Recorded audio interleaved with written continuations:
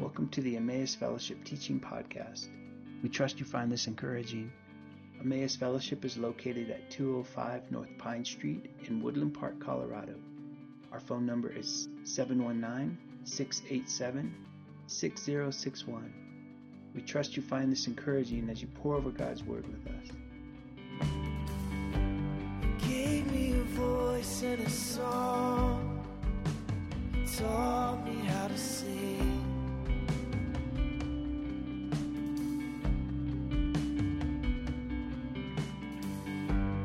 Now I have brothers and sisters, gave me a family.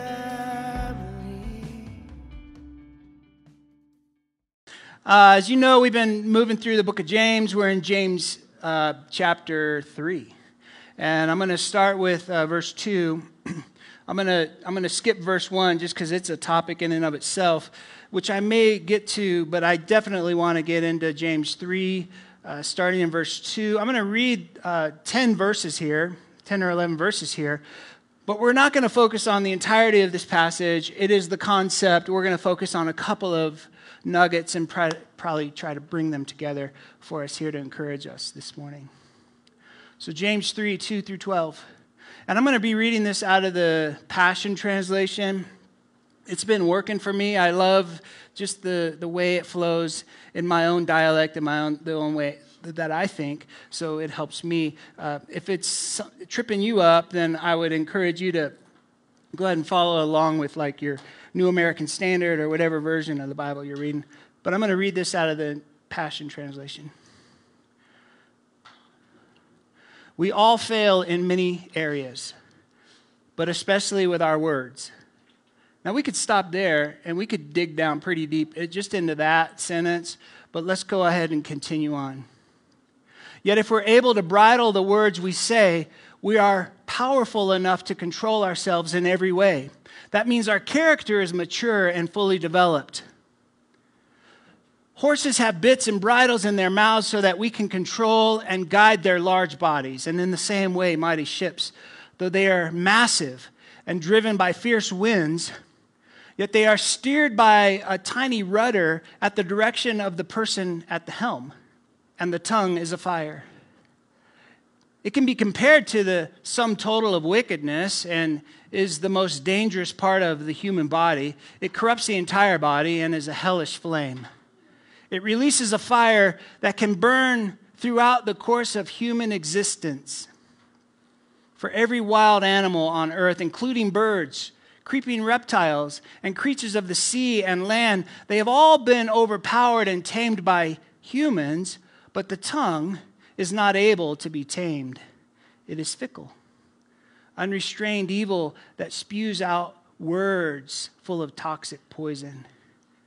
We use our tongue to praise God our Father and then turn around and curse a person who was made in His very image. Out of the same mouth, we pour out words of praise one minute and curses the next. My brothers and sisters, this should never be. Would you look for olives hanging from a fig tree or go pick figs from a grapevine? Is it possible for fresh and bitter water to flow from the same spring? So neither can a bitter spring produce fresh water. So there it is. Now Jesus, there is so much in this, and it's got some tripwires in it that if we're not careful, we might step into some old narratives of we all fail in many ways, especially with our words. Yet, if we're able, I love that yet. It's not hopeless here, folks. So yet, if we're able to bridle the words we say, we are powerful enough, or we are empowered to control ourselves in every way, and that means our character is mature and fully developed.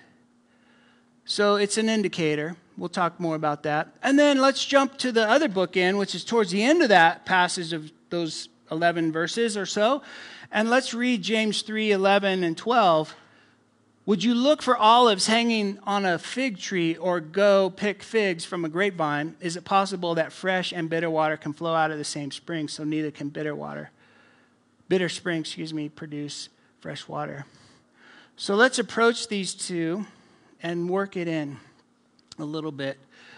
This really reminds me of something that Jesus taught, that especially that last part, James 3:11 through 12. If we're not careful, the magnitude of what's just been shared and the visual imagery of flames and wickedness and the destruction and that last part can get lost on us a little bit. So I want to actually bring it up a little bit, and I want to read it from the perspective of Jesus. In Luke 6, remember, Jesus and James are brothers, right? And so they were probably taught some of the same values and principles as kids. And they probably understood some things. And so Jesus, he's teaching about something very similar in Luke 6. We'll start in verse 43. A good tree cannot produce bad fruit, right? And a bad tree can't produce good fruit.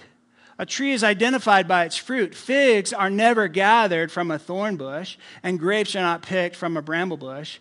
And then he moves it right out of the metaphor into the human condition, and he says that a good person produces good things from the treasury of a good heart.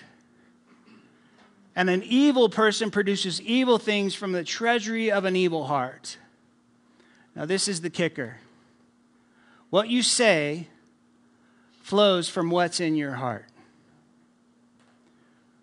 It would be unfair for me and probably shame-inducing if all I wanted to tell you here was that you needed to do a better job of controlling your speech without approaching the condition of the heart.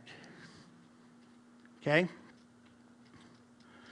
And without encouraging us to really pay attention to how to cultivate goodness in our hearts. Since from the overflow of the heart, the mouth speaks. So this is getting kind of layered in deeper, right? So that's why I wanted to start with the ending, because he's speaking of the heart. And so the tongue has the power to bring life and death. It's an instrument of the heart. And so allow me to tie this encouragement to King Solomon from Proverbs 4:23. Above all else, guard your heart, for it is the wellspring of life. So then we're going to start moving into some questions here. How do you keep watch or guard your heart? If we're going to say, yeah, James is really encouraging us that we need to be attentive to our words, that our words have power, we have to understand that when we are being encouraged to guard our hearts, it's going to have an effect on what we say. And so the question then is, how do we guard our hearts? Well, it's probably the same way we keep watch over anything we value, right? I mean, we're going to have a good sense of where it is. We're going to establish a parameter around it. And then we're going to try to ensure that no one or no thing enters into that parameter with the intent of stealing or harming the thing that you value, right? So imagine your heart. Work with me here. It's a flower garden. And to establish this garden and to cultivate this garden, of course, you're going to want to maybe put a garden wall around it to keep the critters out, right? Maybe you search the plots, the tiers, the various levels for what? I guess we could call them weeds, but they're really invasive plants. And then you go and you just start the work. You go about the work of removing those weeds, those invasive plants, right? So you getting this? So in doing this work of the heart, you realize that not every invasive thought, not every motive or idea comes from outside. This is where I'm going to start to maneuver into some nuance here. We did inherit a tendency that's not very helpful, right? I mean, quite harmful, actually. So I want to tell you the story about day 3 on my trip this last week. I'm walking through, and I have this pebble in my shoe. And I tell my mates, I got a pebble in my shoe. And they just laughed, and then we kept walking. And so finally I was like, I got to get this pebble out of my shoe. So I sit down, and I take my shoe off, and I just shake it, and I throw it back on, because they're walking. And so I I walk and I catch up and I realize, dang it, that pebble's still in there. And so I keep walking.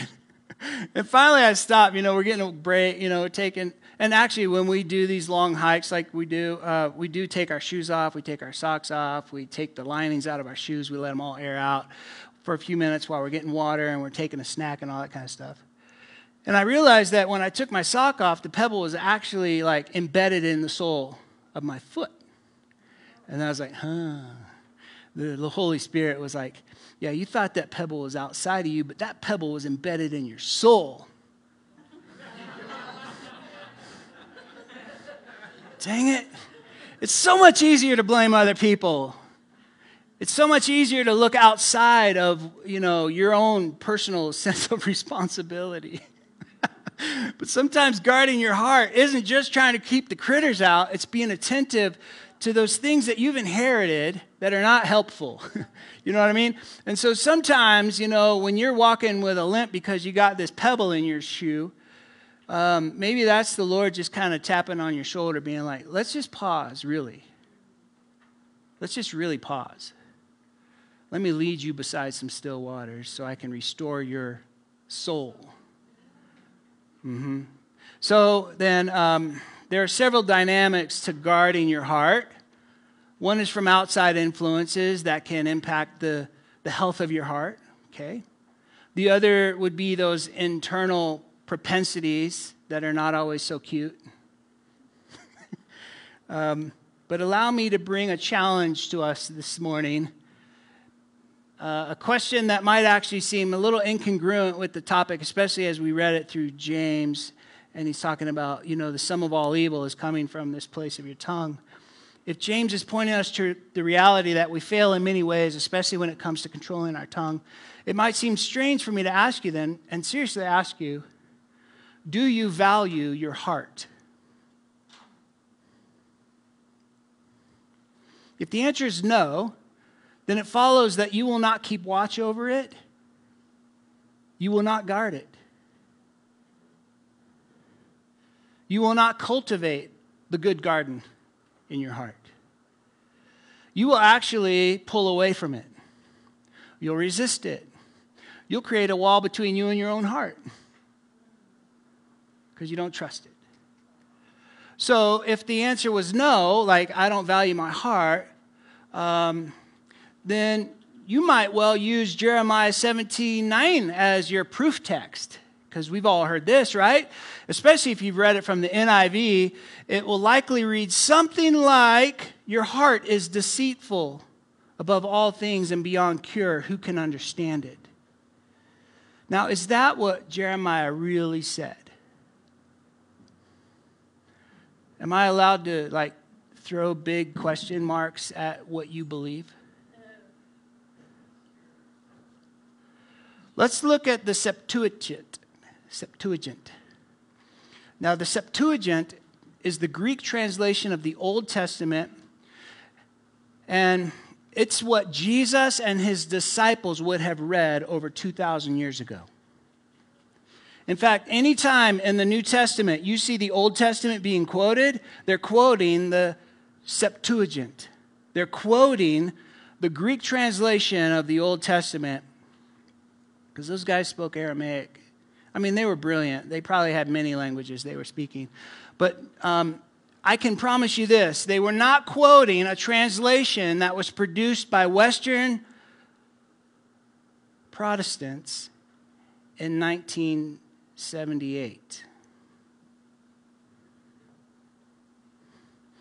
And here's Jeremiah 17:9 from the Septuagint. The heart is deep beyond all things. It is the man. And who can know him?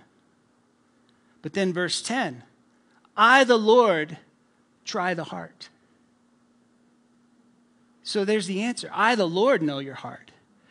I was with some friends several years ago, Steve and Gwen Smith, and Steve introduced me to this idea about Jesus being our fourth chamber friend. Now, you think about the chambers of your heart, and the first chamber are like friends that are acquaintances. The second chamber are friends that know things about you. The third chamber friends are intimate friends. Maybe your spouse might be on the short list. And the fourth chamber friend, according to Jeremiah 17:9, we don't even know. We can't even be our own best fourth chamber friend. But Jesus is your only fourth chamber friend. He knows you. So back to the question. Is your heart good? If you only look at your past list of failures, the answer will probably be no. Or at least not mostly. I'm at a Y in the road right here in what I want to share with you, because I actually want to validate the goodness of your heart, but I want to be a realist here.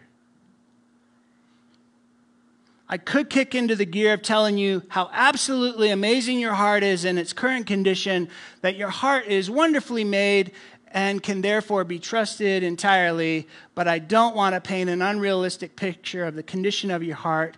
I don't necessarily want to tell people to accept yourself the way you are, because the reality is there might be a dozen ways that you could improve on being your best self. I have a humble confession here. As a human being, I have the capacity to do great evil. It's not beyond me. The soil of my heart can grow goodness, and it can also grow destruction. The rabbinical saying, the same fire that can warm you and cook your food can also burn your house down.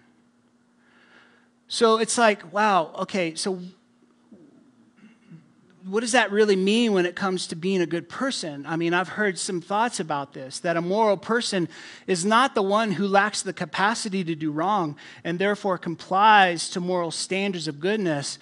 No, a moral person is an individual who understands their capacity to bring great harm into this world, and yet, as an act of a personal choice, motivated by the desire to bring good into the lives of other people, they choose to guard their heart and do what is good. They're the moral person. Could it be that watching over your heart isn't just protect your heart from outside threats? Could it also be that keeping watch over your heart means protect others from the threats that lay in the broken motives of your own heart? Oh. So maybe the watchman on the tower of your heart is looking both directions, right? Is it okay for me to say this stuff? I mean, because I'm actually like wrestling with this. Because I was raised kind of in this, and I'm talking raised like in the 90s, moving into the 2000s, where it was almost like denying the capacity to do evil was the Christian way. But honestly, it's like, no, as human beings, and James is putting it right there to us. He's like saying, you have the capacity. You could burn the house down if you wanted to. Jordan Peterson talks about good men. He says, it's a good person is the one who knows that they're actually dangerous, but they choose to be good.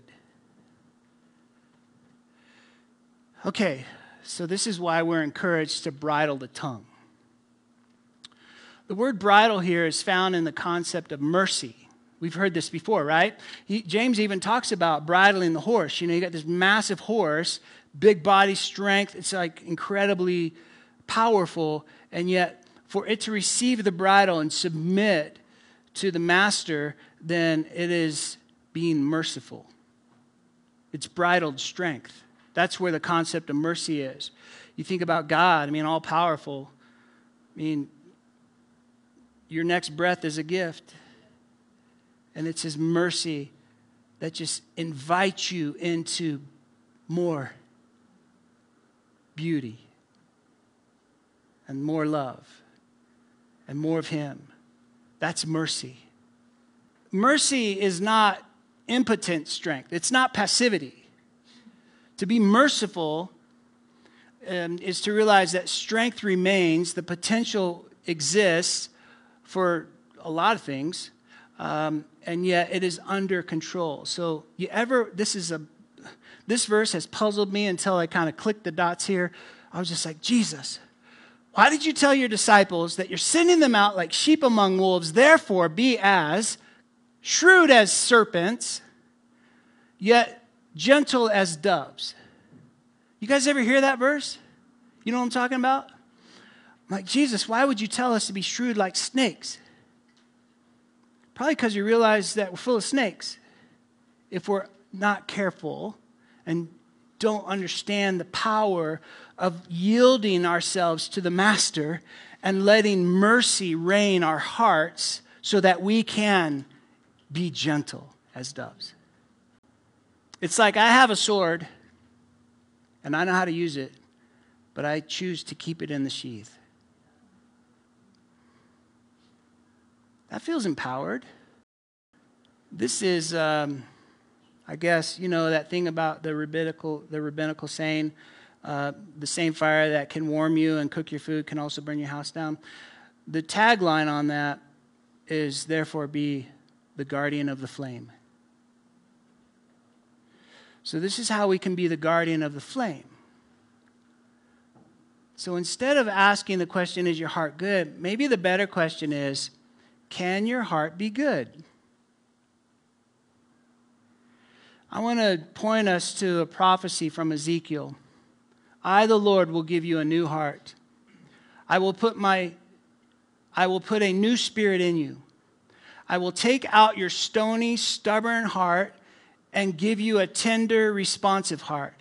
I will put my spirit in you so that you can follow my ways. Oh, let's settle into that.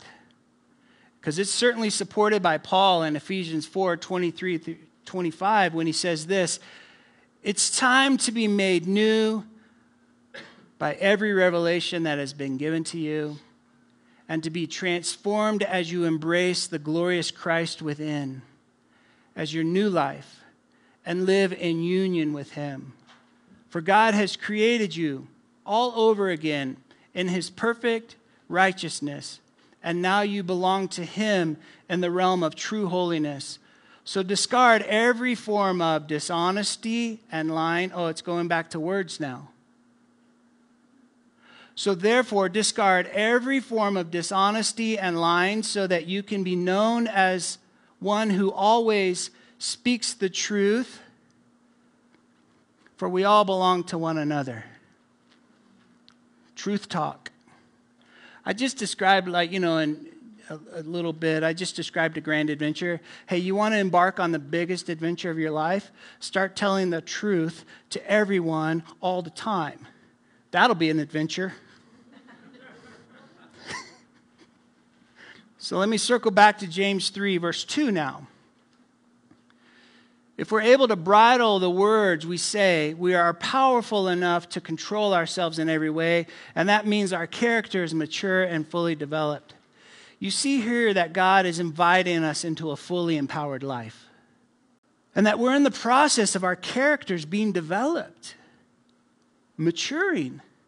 In other words, for the dozen different ways that you can get better at being your best self, it's time to be made new by every revelation of the life union that you have with the Spirit of Jesus Christ. And you'll know you're mature and your character is more fully developed when your speech is consistent, truthful, uplifting, and under control. So it's a bit of a litmus test, right? Did I say that right? Yeah, anyway. So as a final encouragement here, allow me to offer you a spiritual practice that will help you cultivate the garden, that will help you be a guardian of the flame, that will help you with the instinct to keep the sword in the sheath. Okay? It's a form of meditation that will help you guard your heart, cultivate transformation, and bring power to your speech as it is under control. And quite honestly, it was something that I pulled straight out of Philippians 4:8. I'm going to ask you to turn there, please. Philippians 4:8. Because I believe that this will probably do more for us when it comes to cultivating our hearts, guarding the flame, keeping that sword in the sheath, than most any other thing that I can tell you to do.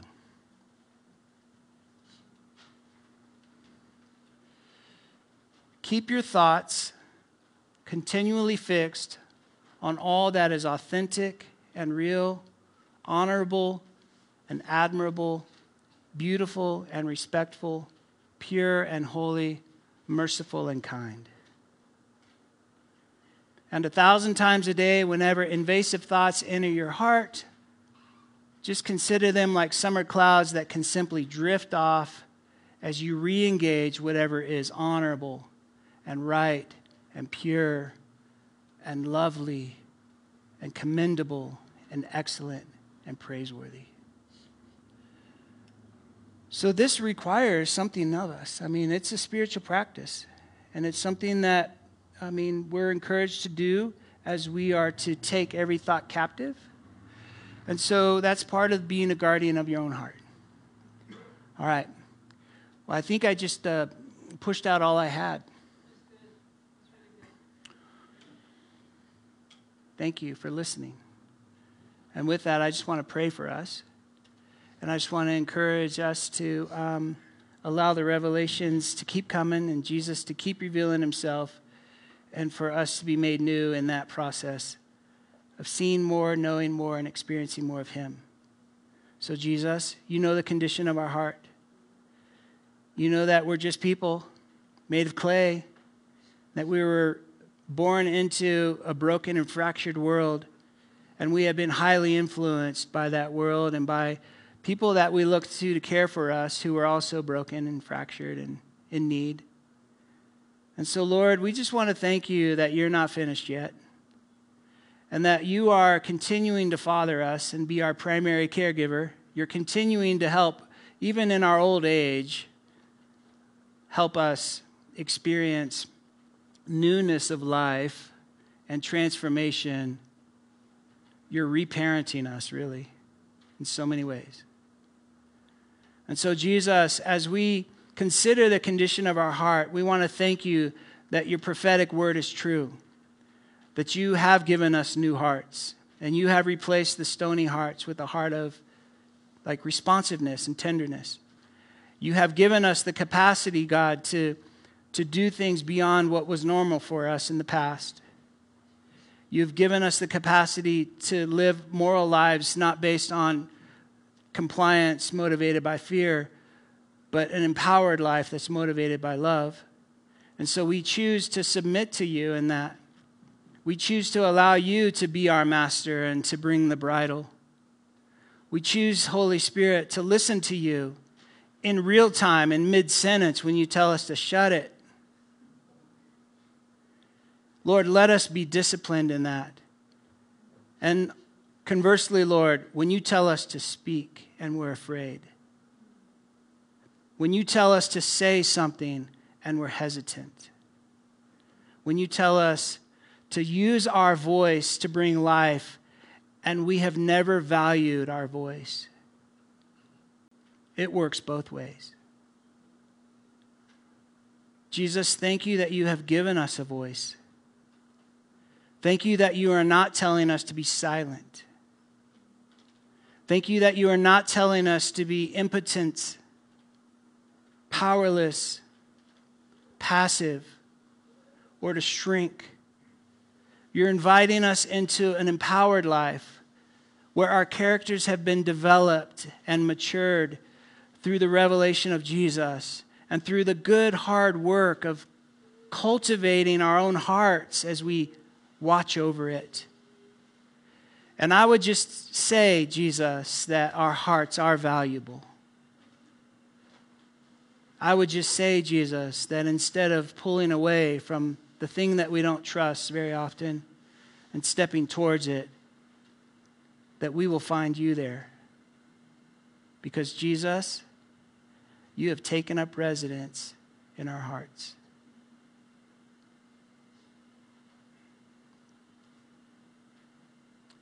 So, Jesus, thank you for just speaking to us today.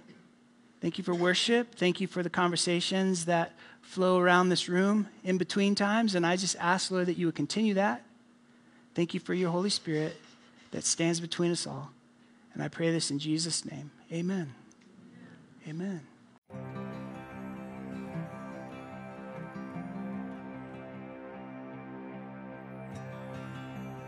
It's our joy to offer these podcasts. We sure hope you enjoyed it. If you have any questions, any prayer requests, feel free to drop us a line at emmausfellowship@icloud.com. If you're curious about ways you can be more deeply involved in this community, visit our website at emmausfellowship.org and be sure to like our Facebook page.